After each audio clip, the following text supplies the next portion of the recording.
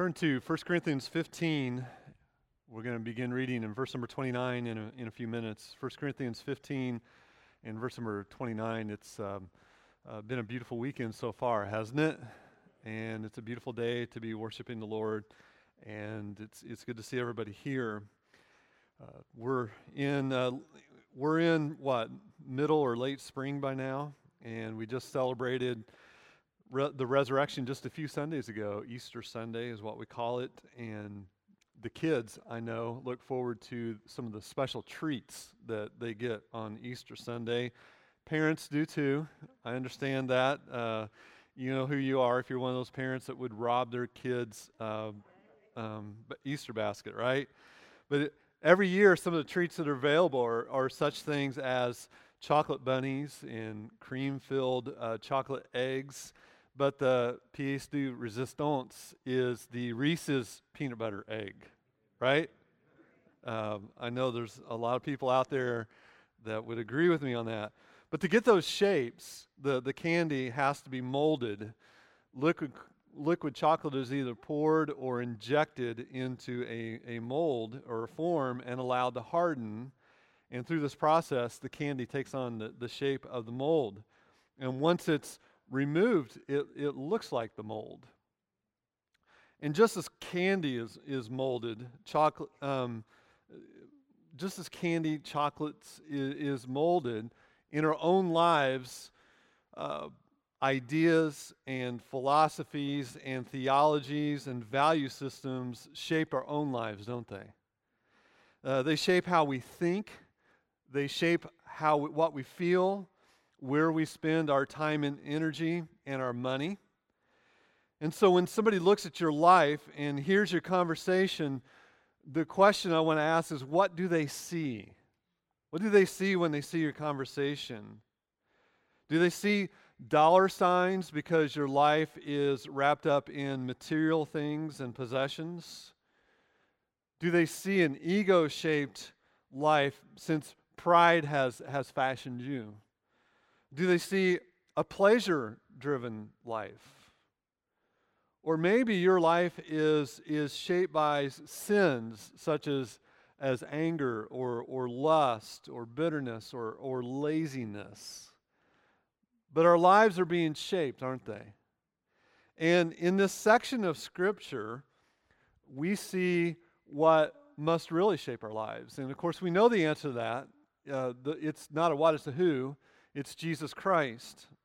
But when you look back over history and you see the victory over death and sin and know with certainty that you too will rise just like Jesus Christ did, then it should change how you live in the present, shouldn't it? Therefore, the resurrection should shape our lives. In this section of chapter 15, Paul asks a series of rhetorical questions. And when you look at those questions, it becomes apparent that the principle that Paul is moving the Corinthians to is this, that the way we live should reveal what we actually believe, and what we believe should have a sanctifying effect on the way we live. In other words, Paul meant that the resurrection should shape how we live and what our lives look like. So if you'll stand with me, we'll read this little section of Scripture, beginning in verse number 29. Otherwise, what do people mean by being baptized on behalf of the dead? If the dead are not raised at all, why are people baptized on their behalf? Why are we in danger every hour? I protest, brothers, but my pride in you, which I have in Christ Jesus our Lord, I die every day. What do I gain if, humanly speaking, I fought with beasts at Ephesus? If the dead are not raised, let us eat and drink, for tomorrow we die. Do not be deceived. Bad company ruins good morals. Wake up from your drunken stupor, as is right, and do not go on sinning, for some have no knowledge of God. I say this to your shame. Our Heavenly Father, we thank you for this short little section of Scripture, so densely packed with spiritual truth and implications of the resurrection. And I do pray that we will examine our lives and see how we are being shaped, and that you will, by your grace, by your mercy, by your loving kindness, will reveal to us ways that we are being shaped by things that are not the resurrection and not the gospel of Jesus Christ. In his name we pray. Amen. Thank you so much. The resurrection should shape 3 areas of our lives: our worship, our risks, and our holiness. And in the very first verse that we read, verse number 29, Paul shares the fact that the resurrection should shape our worship. Look at verse number 29 with me. Otherwise, what do people mean by being baptized on behalf of the dead? If the dead are not raised at all, why are people baptized on their behalf? How many know what this means? Yeah. You don't know what this means, do you? This is one of the most difficult verses to interpret in the New Testament. Scholars have puzzled over these words for centuries. Just to let you know, there are over 40 interpretations of this verse. And it's going to take me a while to unpack them all. No, I'm just kidding. Don't panic, okay? One scholar counted over 200 interpretations. But an honest pastor will admit that he cannot be dogmatic about what this verse means. There's no honest person that can be dogmatic about it. However, what we can do, and I want to show you this, I sent this out in an email, and I want to do this with you. We can use basic principles of interpretation to know what it does not mean. I think that's very important for us to do that. And so the first thing is that it does not teach, this verse does not teach vicarious or proxy baptism for the dead. Oh, what is that? Everybody, that just cleared everything up for you, right? Well, when we lived in Memphis, my family, the Mormons built a tabernacle in the suburb in which we lived. We lived in a suburb called Bartlett. They built a tabernacle there. And before they opened it, they have several evenings of tours. And in the tour, I took every Tuesday night, my youth group, we would go door to door evangelism, basically is what we did. And that particular Tuesday night, I thought it would be very good for them to see the Mormon tabernacle. And then I went back after the tour and talked to them about the Mormonism and explained what was wrong. But they took us to the back, and what happened to my, there we go. They took us to the back, and they showed us this very ornate baptistry. It was similar to this one. This is not the one there, but it's very similar to this one. And you can't see it, but there's oxen underneath holding the basin up to mimic the Old Testament laver, the sea, the bronze sea, right? And they explained to us, they said, this is where we baptize on behalf of the dead. And they got to that, they arrived at that from this verse. However, Paul didn't teach that a person who has died can be saved or helped in any way by another person being baptized on his behalf. It's never taught in the New Testament. The second thing that we know is that it is not teaching that water baptism saves. This is called baptismal regeneration. I'm sure you've heard that. Some of you have come out of churches where they taught that, right? That baptism actually saves you. Or that baptism is some way necessary for salvation. That is unscriptural.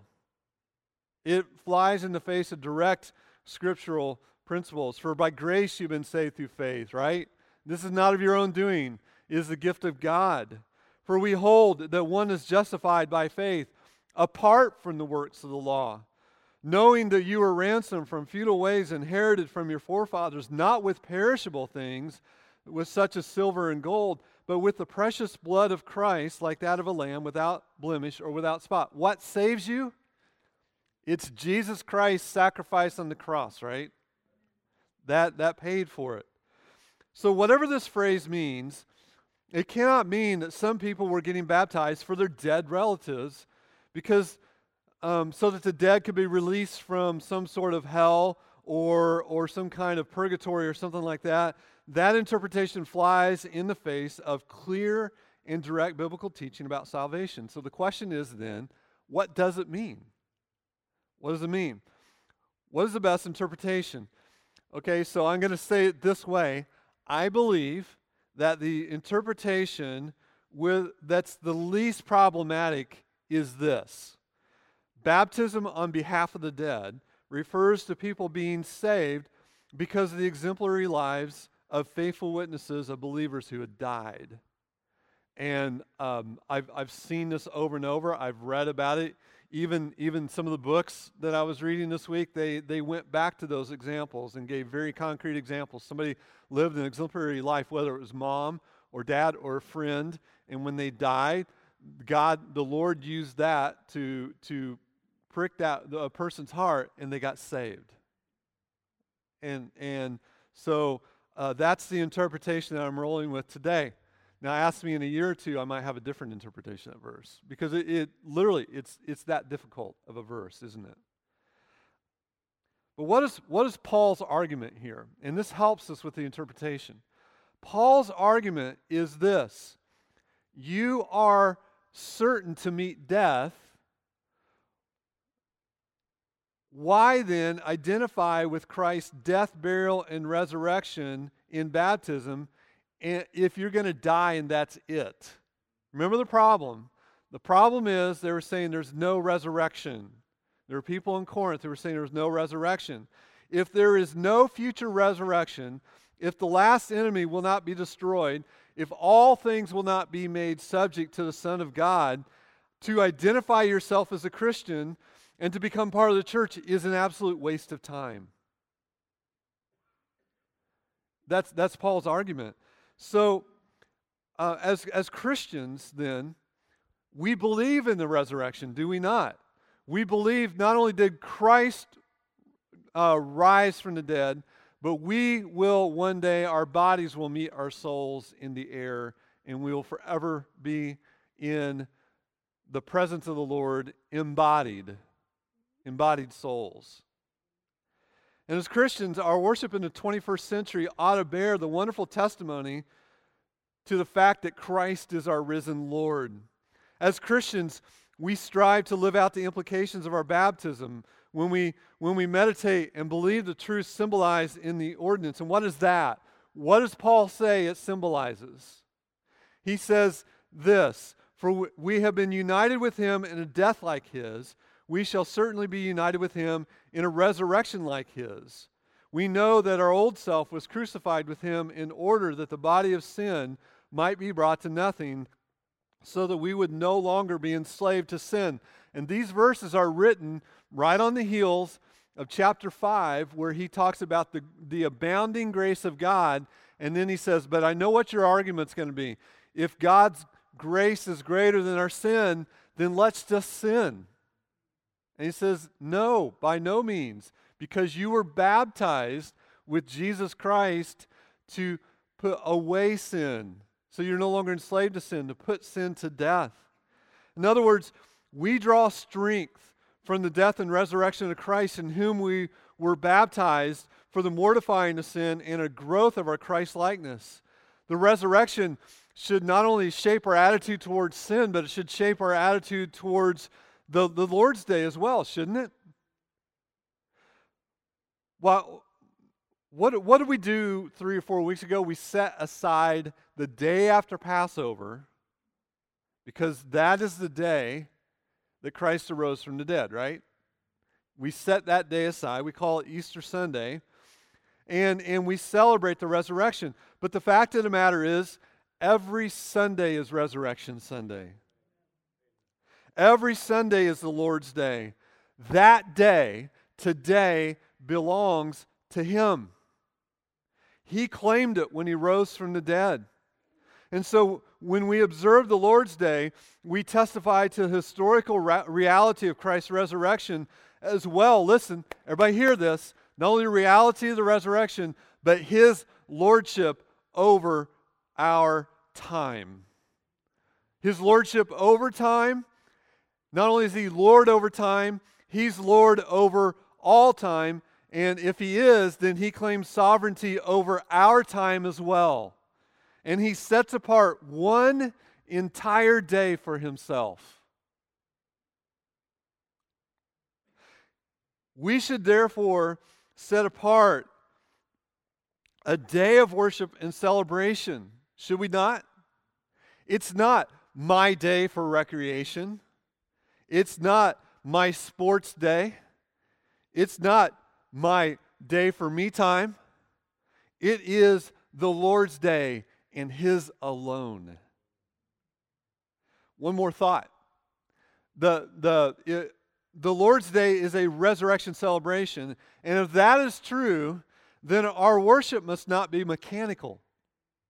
It must be thoughtful. I was thinking today, as we went through the songs, Mike read Scripture before every song and tied Scripture to every song that we sang, didn't he? Is that thoughtful? Were you that thoughtful when you sang today? Our worship should be not mechanical, but it should be thoughtful and theological and joyful and exuberant because Christ the Lord has risen. But sometimes people sing these worship songs like their dog just died. They're so long in the face, or they're so bored looking when they sing these songs. It's like the truth means nothing. How can we worship Jesus with long faces, or how can we be bored with the majesty of Jesus Christ? Yes, we must mourn our sin and unfaithfulness, and certainly our unbelief must break our hearts, but if Christ is alive and interceding for us, then we have every reason for hope. We have every reason to smile through the tears of repentance and shout, hallelujah. So the resurrection, it shapes every aspect of our worship from the whole day. It does. But the resurrection also shapes the risks that we take. It shapes how we face dangers. If the dead are not raised, why would anybody be willing to endure what these apostles endured? A resurrection-shaped life should be evident in the risks that one takes. Verse number 30, look at what the apostle writes in verse 30. Why are we in danger every hour? Now the we there in 1 Corinthians, almost every time that word we is used, it refers to the apostles. And so he's talking about the apostles. And Paul and the apostles were in constant danger from the Romans because they followed Christ and proclaimed Him rather than Caesar as King and Lord. And so they were in danger. They were also in danger from the Jews as well, because their opponents, the Jews, saw them as heretics attempting to overthrow their ancient Jewish faith. So his question, why are we in danger, has a force of a strong assertion. In other words, if there is no resurrection, then we are in danger every hour for no good. Isn't that true? Then he went on to say in verse number 31, I protest, brothers, by my pride in you, which I have in Christ Jesus our Lord. I die every day. So what is he saying with this rhetorical question? He's saying, why make this life miserable if this life is all there is? Why be in danger every hour if we have no security to look forward to? Why die daily? That is, risk your life in self-denying ministry. If death ends it all, death to sin and self is the very demand of Christ for His disciples. Do you believe that? Uh-oh, it just got real quiet. I didn't hear anybody. Honestly, do you believe what the Bible teaches? That if Jesus Christ demands our very lives, then we should be willing to face dangers. Do you believe that? Good. Good. Look at what Paul says about his dangers. He said this in 2 Corinthians, 5 times I received at the hands of the Jews the 40 lashes less one. 3 times I was beaten with rods. 1 time I was stoned. 3 times I was shipwrecked. A night and a day I was adrift at sea, on frequent journeys, in danger from rivers, danger from robbers, danger from my own people, danger from the Gentiles, danger in the city, danger in the wilderness, danger at sea, danger from false brothers, in toil and hardship, though through many sleepless nights, in hunger and thirst, often without food, in cold and exposure, Paul could have, the first time he was beaten, the first time he was stoned, first time he got the 40 lashes save one, what could he have done? You know what? This whole apostleship thing is way too dangerous for me. I might lose my life. I give up. But he didn't do that. And that's commendable, isn't it? Paul faced the possibility of death every day and faced it from a multitude of directions. Then every day he had to die to self and be willing to face the prospect of his demise for the gospel. Let me ask you a question. Do you know anything of that kind of surrender? Have you learned to place your life in the Lord's hands each day to be used in life or in death as He sees fit? Have you? I'm going to be quite honest. I think for most of us the answer is no. We live in a safety culture, don't we? We live in a safety culture. I'll tell you a little secret. I rode in the bed of a truck when I was a kid. We used to ride bikes. Did any of you make ramps? And to a kid, a ramp about this wide is perfectly fine on a rock. So when you got on the ramp, the whole thing's wobbling, right? And if you wrecked that bike, we didn't have helmets and knee pads and elbow pads and bubble wrap all around us. There were real consequences to falling, right? Remember the old playgrounds? Remember those horses on the coil spring? Oh, you could really get hurt on that or the teeter-totter, right? Riding in the deck of the car, the back deck. You ever do that? We live in a safety culture, don't we? And we have unknowingly taken on that safety culture. Think about this. We have, on the one hand, Paul willing to face actual and severe danger for the gospel, and on the other hand, churches all over the country, including this one, cannot get enough volunteers because I might get sick from a virus. My, how we have fallen from the obedience to Christ that says, deny yourself, take up your cross daily. You cannot tell people that the resurrection is shaping the risk that you take if you're unwilling to take a slight risk to serve other people in the church. True, right? Where are we on all this? We're not bold. We have learned already in 1 Corinthians 15 that God is sovereign over everything, even death. He's sovereign over the time of your death. So if that is true, and you really believe that, then let's get busy serving one another, because your time is in His hands. Look at what Paul does in verse number 32. He continues, he said, what do I gain if, humanly speaking, I fought with the beast at Ephesus? If the dead are not raised, let us eat and drink, for tomorrow we die. Now, it's hard to know if Paul fought with actual beasts or if he's speaking metaphorically. And the reason I say that, it's highly unlikely that, first of all, that Paul as a Roman citizen would have been put in the arena. I mean, that almost never happened. But secondly, it's also highly unlikely that he would have survived being thrown to the lions. Okay, so he's probably speaking metaphorically here, but his citizenship was most likely not violated here. So it's completely absurd to think that Paul and the apostles would risk all the dangers and hardships and losses related to the preaching of the gospel in this life if there was no resurrection hope. But look at what he does. He says, in fact, if there is no resurrection, what does he say? Look at the verse again. Let us eat and drink, for tomorrow we die. Now, in your Bible, is that in quotation marks? It is. It's a quotation from Isaiah 22. Turn back to Isaiah 22 because the context of this is so extremely important.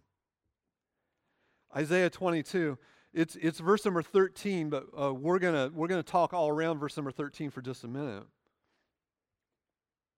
Actually, let's read the verse and then we'll talk about the context. In Isaiah 22:13, Isaiah says this, "And behold, joy and gladness, killing oxen, slaughtering sheep, eating flesh, and drinking wine. Let us eat and drink, for tomorrow we die."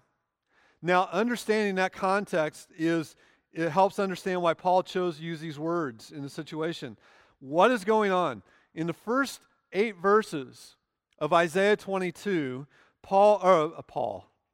Isaiah, let me get that right. Isaiah was foretelling the coming destruction of Jerusalem. So what did the Israelites do at that time in Jerusalem? They were diligent to fortify the city against the enemy attack, but they were completely unmindful to God. Their true protection, by the way.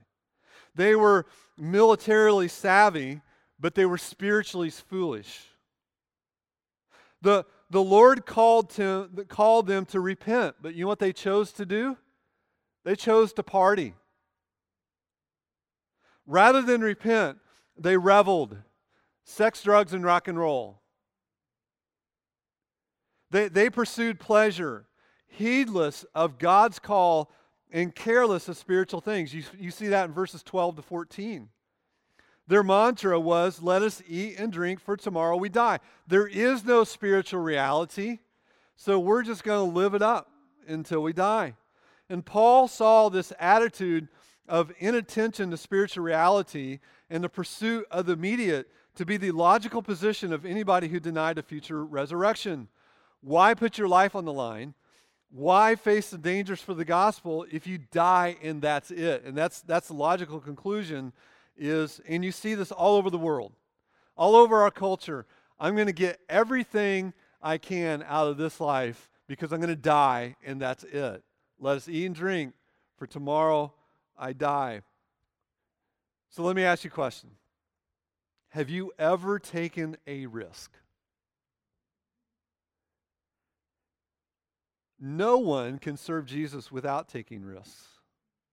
No, you won't have to face the lions in the arena. And you may not be thrown in jail for giving somebody a gospel tract. But you will have to face the risk of being rejected, hurt by a harsh word, made fun of, overlooked for promotions, maybe even lose your job, banished from family gatherings, right? These are real risks. The risk is real. But listen, the return that we hope in is certain. Because the dead will be raised. And so if you take up your cross and surrender to serve Christ and embrace the risk, then on the resurrection day, you know what you're going to say? It was worth it. Paul said it, right? Paul said that this present situation I'm in is not comparable to the eternal way to glory that I'm going to experience one day. And that is so absolutely true. There is no risk that we can take for Jesus Christ that is any greater than the glory that we will receive for it. We have to remember that. And so the resurrection shapes our worship and it shapes our risk and it should shape our holiness in verses 33 and 34. So the Christian is to have resurrection-shaped worship and risk-taking and a resurrection-shaped life. And that life is evident by the holiness that you pursue. So go back to 1 Corinthians 15 and notice now Paul stops asking the rhetorical questions. So he's been asking these rhetorical questions and he gives 3 commands here.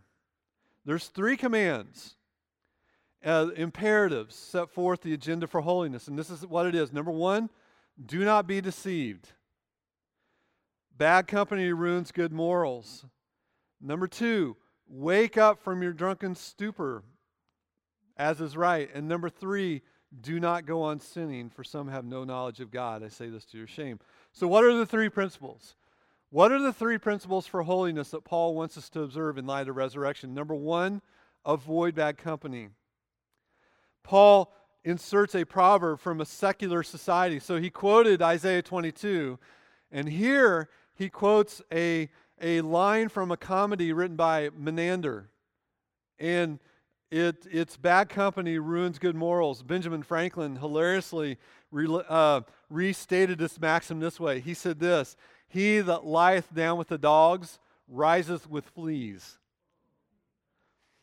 And so the people with whom you associate have a greater influence on your life than you often realize. And this is why parents carefully choose their children's playmates, don't they? If we spend time with people who are morally debased, dishonest, or greedy, their influence will start to rub off on us. The same principle applies to ideas. Where do you spend your thought life? The concepts that bombard us each day, if we're not careful, they can have a huge negative impact on our doctrine, and as a result, in our growth in holiness. What you spend your time ingesting on the internet is important, isn't it? What you spend time watching. Do you watch TV shows or internet shows that openly promote ideas that are contrary to the gospel? Well, that will influence your thinking. And anybody who tells me otherwise is self-deceived. It influences your thinking when you spend hour after hour after hour either with people or ingesting content that is contrary to the gospel of Jesus Christ. So he says, avoid bad company, and then he says, wake up. Wake up from your drunken stupor. As long as they tolerated, now think specifically what he's arguing against here. The context is the no resurrection party. That's all the way back in verses 1 to 4. The no resurrection party, right? As long as they tolerated that party in the church and failed to recognize the implications and deadly effects of false doctrine, it's as though they were in a stupor, a drunken stupor. And so the church does not tolerate false doctrine. There are all the mainline denominations, the mainline liberal denominations in America today who've gone woke and have gone, there's no real hell. The Bible was written by men and it's open to your own personal interpretation. God's going to let everybody into heaven if there is one. All these kind of mainline denominations at one point were Orthodox Christian denominations that believe the Bible, and over time, and you can look at one by one the history of them, and you can see where that poor doctrine crept into the church. And so the church can't allow that. Then he says this. He says, stop sinning. Wake up from your drunken stupors is right, and do not go on sinning. This is a general call to holiness. They should repent of any and every sin. In context, the sin here, the target sin, is tolerating unbelief. To allow false teachers in their midst to question cardinal doctrines of the faith was a sin in which they must stop. And theological compromise on core issues of Christianity is a sin against God. It is a sin against God. It dishonors the Lord Jesus Christ and brings His glorious name into disrepute. The Lord is far more interested in your holiness and the church's purity than He is in your open-mindedness so that you're accepted by the world. He doesn't care if you have the world's approval. He doesn't. He wants doctrinal fidelity. So Paul concludes with this. He says, for some have no knowledge of God. I say this to your shame. The Corinthians need to wake up to the fact that just because people associated themselves with the church didn't mean they were actually saved. They let unsaved people into a position of influence and leadership there in the church, and it was just bad. It was hurting them. Well, I need to quit. And let me ask this. What does your life look like? What is shaping you into the person that you are becoming? The fact of the resurrection gives meaning and purpose to everything that we do, so that we are not left with the ethic of sex, drugs, and rock and roll, or eat, drink, be merry, for tomorrow we die, right? Because this life isn't all that there is. On the contrary, because God has raised Christ from the dead, death is not the end of our existence. The empty tomb means that this life is the beginning of eternal life, an eternal existence in resurrected bodies, living in the presence of God and of Christ in a new heaven and new earth. And frankly, right now, I can't wait. My hip's hurting. It has been. And I can't stand. I'm standing cockeyed because of my hip, right? I'm old. I know some of you laugh. Go ahead, laugh. That just proves how old. Well, anyway, I better not say that. But, we all feel it, right? And so we're all looking forward to an embodied existence with our Lord Jesus Christ on the new heaven, new earth. And because Jesus Christ has been raised, listen, because Jesus Christ has been raised, all of God's promises are absolutely secured. We now live every moment of our lives in light of Christ's resurrection from the dead. And so when we look back at the cross and the empty tomb, we see the salvation that was already accomplished for us. And we live each new day struggling, and it is a struggle, to die to self and to live unto Jesus Christ, who is our wisdom and our righteousness from God.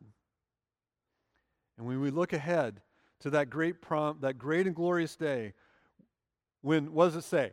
The heavens will roll up like a scroll, and the promises of God are fully realized in resurrection of our bodies in life eternal. This is our hope. And this is our confidence. And this is how we can go on living in grateful obedience to our wonderful Savior. Lord, I thank you for the resurrection of Christ. It should shape everything about our lives. It should, Lord, cause us to live in holiness. It should cause us to take gospel-oriented risks, placing our very lives in your hands if necessary. And it should shape the way that we worship, because we worship exuberantly and joyfully and not mechanically. Oh, Lord, the resurrection of Christ is such a wonderful truth, and our resurrection of our eternal bodies is such a wonderful promise. We love you in Christ's name. Amen. Well,